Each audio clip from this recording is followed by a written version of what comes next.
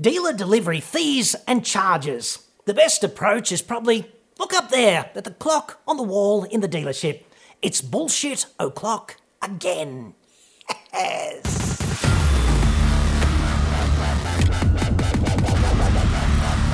I'm John Cadogan from AutoExpert.com.au, the place where Australian new car buyers save thousands off their next new cars. Hit me up on the website for that.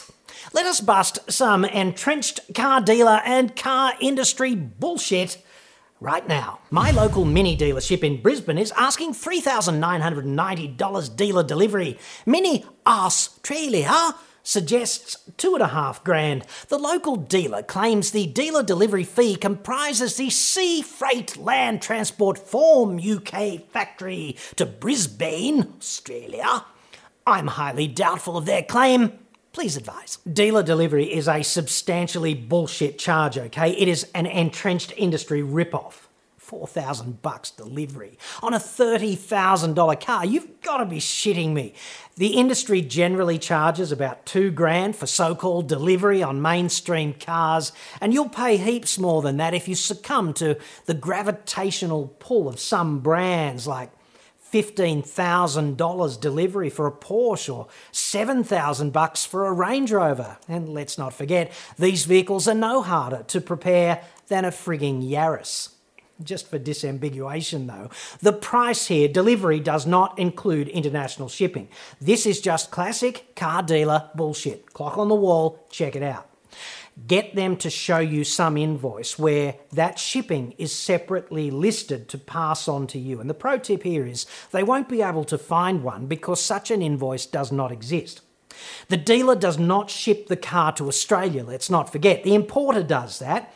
And international shipping is therefore included in the wholesale cost of the car, which the dealer pays. It's not charged separately and passed on as if it's a completely separate part of the deal to the vehicle itself. The dealer pays the importer a wholesale price for the car. This includes the car, the shipping cost, the taxes, GST, whatever else. It includes that when they buy the car to put it in stock, to sell it to you, okay? It's included. There is no separate shipping charge that is magically passed on, all right? If it were, cars would be the only consumer item on earth with this novel pricing structure.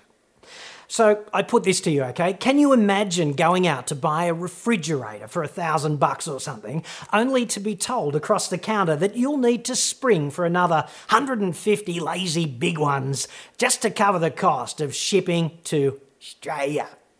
Neither can I, okay? And I know what I would say in response to such a proposal, and this response would involve sex and travel, and possibly also a reference to National Fuckstick Day, which you might remember if you're a regular viewer, was last Sunday.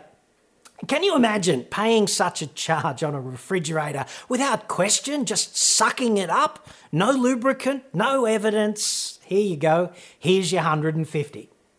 Neither can I.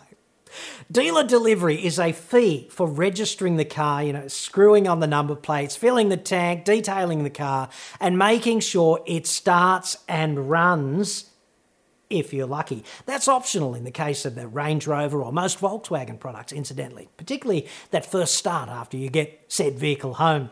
Dealers will say the price includes anything, shipping from overseas, whatever, because that sounds good. Otherwise, the cost just looks unjustifiably extortionate. And I wonder why. Probably because it is. Especially at $4,000 for a friggin' Mini, okay? $500 to $1,000 is probably reasonable for the work involved with a substantial profit margin built in, let's not forget.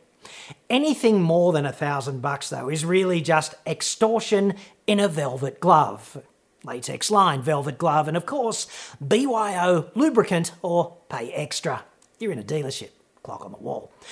They don't even deliver the frigging car. You have to come in and collect it generally. So it's a classic piece of absolute falsehood right there. It's a preparation charge. This is one of those situations where you and the salesman are not equals, and you have to realise this.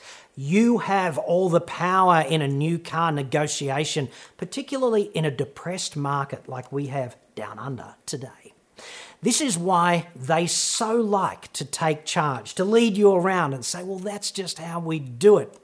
But should you choose to exercise the upper hand that you intrinsically possess, because you have the money, let's not forget, and there are dozens of other cars you can buy, you can kick a real goal for yourself, particularly over unjustifiable and unjustifiable charges like delivery. So you should make sure they know this.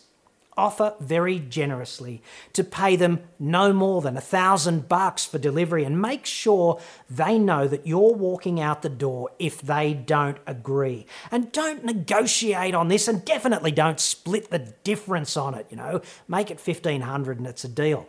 Fuck off. $1,000. That's how you do this. Splitting the difference is a mug's game in negotiation in any case, particularly if you've got the upper hand, and you do. And here's why, right? Mini sales are 10% down so far this year. They're off the back of a 5% reduction in the same period last year. So many dealers, I'd suggest, are gagging for every sale because the targets imposed upon them by the importer have not been magically reduced in line with economic constraints out there in society. The car industry doesn't roll this way. They just want to sell more. So let us be clear on who's in the more powerful negotiating position, right? Dealer delivery is bullshit. They know it, and there is absolutely no harm in them knowing that you know it too.